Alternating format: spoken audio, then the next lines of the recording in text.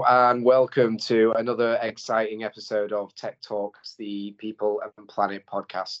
I'm your host, Tony Marsh, and today we have a special guest joining us, Anthony Torres.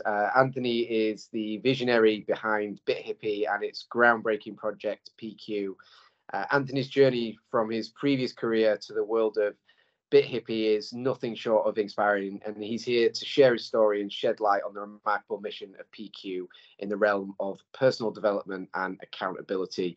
Anthony, it's an absolute pleasure to have you. Hey, Tony. Thanks for having me. Excited to talk today. Yeah, no, looking forward to it. So I guess I'll just dive right in. I guess it'd be good to kind of understand what your kind of sort of journey was like and what were the inspiration behind the transition, I guess, from your previous career to BitHippie, and what kind of sort of motivated that shift in your professional path, I guess. Got it. So yeah, BitHippie is basically going to become my portfolio of projects that I work on from now forward. And the thing that caused the shift is I often get these like creative impulses to tinker on something. And in some cases, it may or may not be directly applicable to what I'm doing at my full-time job. And I need a place to put that creative energy. And so BitHippie, and then when we start talking about PQ, is just, I was like, I need to tinker. And I have this problem I'm trying to solve for myself, which is like, how do I stay organized? So that's how this happened. Cool.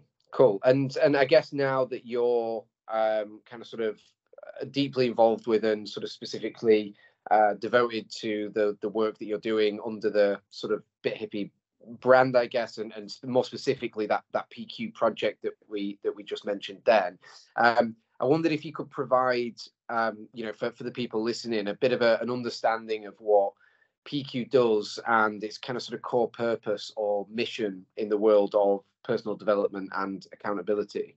Sure. Yeah. So people are complicated, myself included, right? Yeah. And I listen to a lot of these personal development podcasts or, YouTube videos or whatever, and it gives me a piece here and there. So for example, I'll hear a little bit about like financial well-being or health and wellness, or like being a good dad, or like how to be a good husband. And there's just so many things that people are trying to do, and there's all these tools scattered about to do one thing or the other. And what I wanted to do for myself was put it in one spot where they all work together.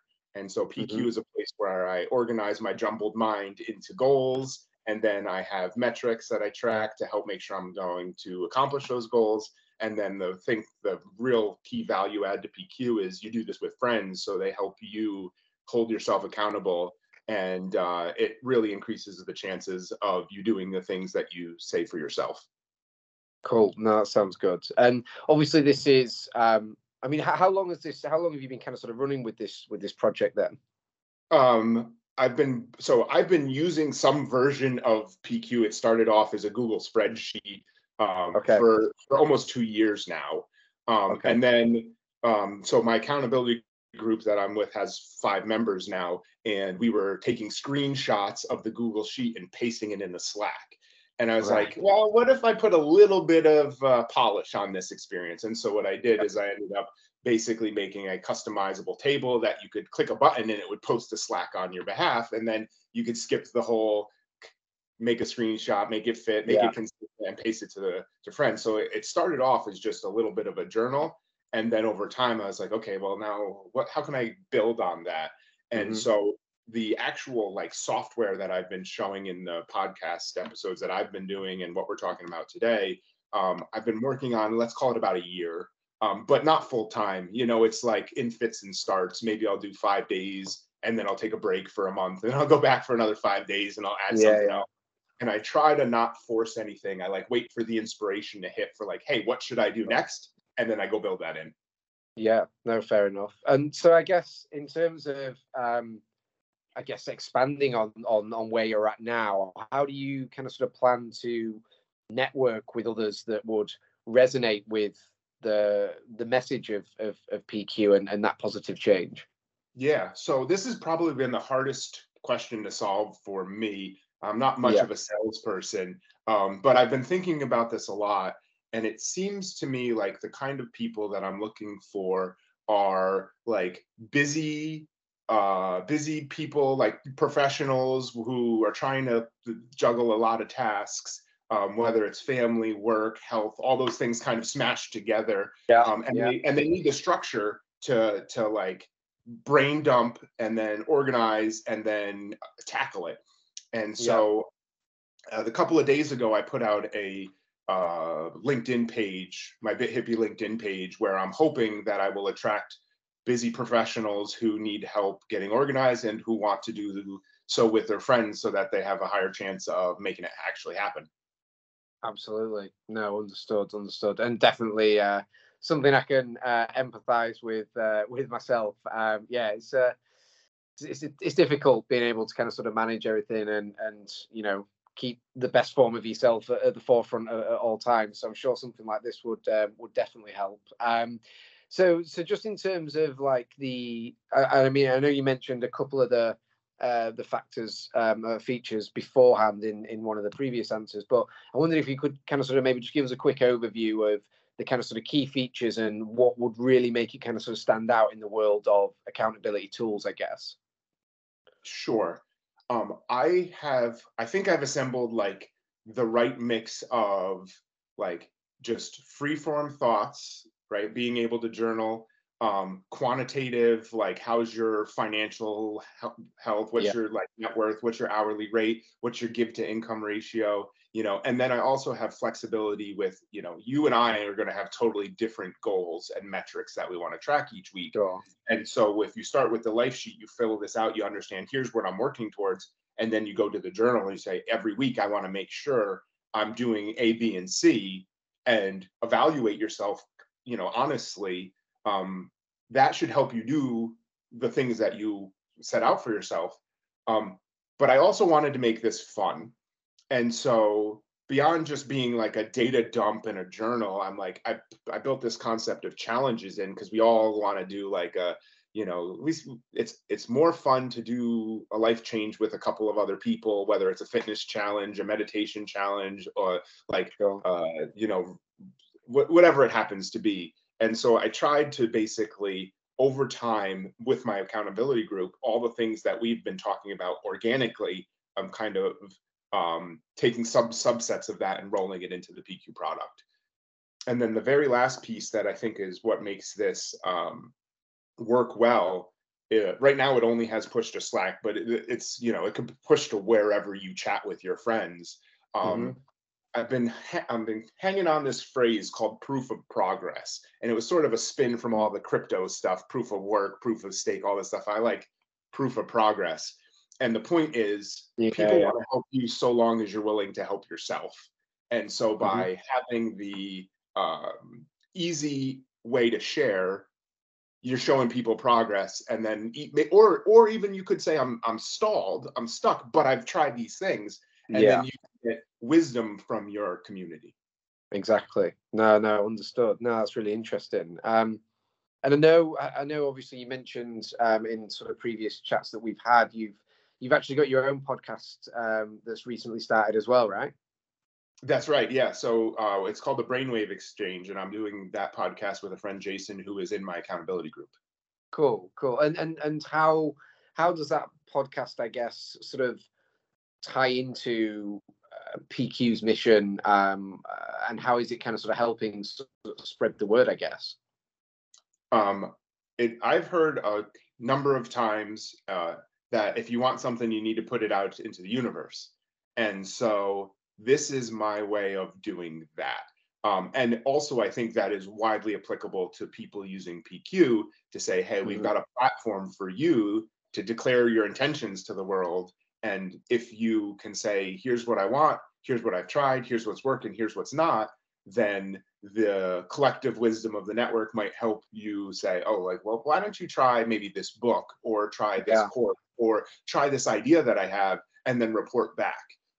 So I wanted to, some people are private, right? And that's what the journal's for, and you can keep all that to yourself. Some people want to share with just their tight circle, and then that's what that push to Slack button does for you. And then some people want to just kind of just blast it out to the universe and see what happens.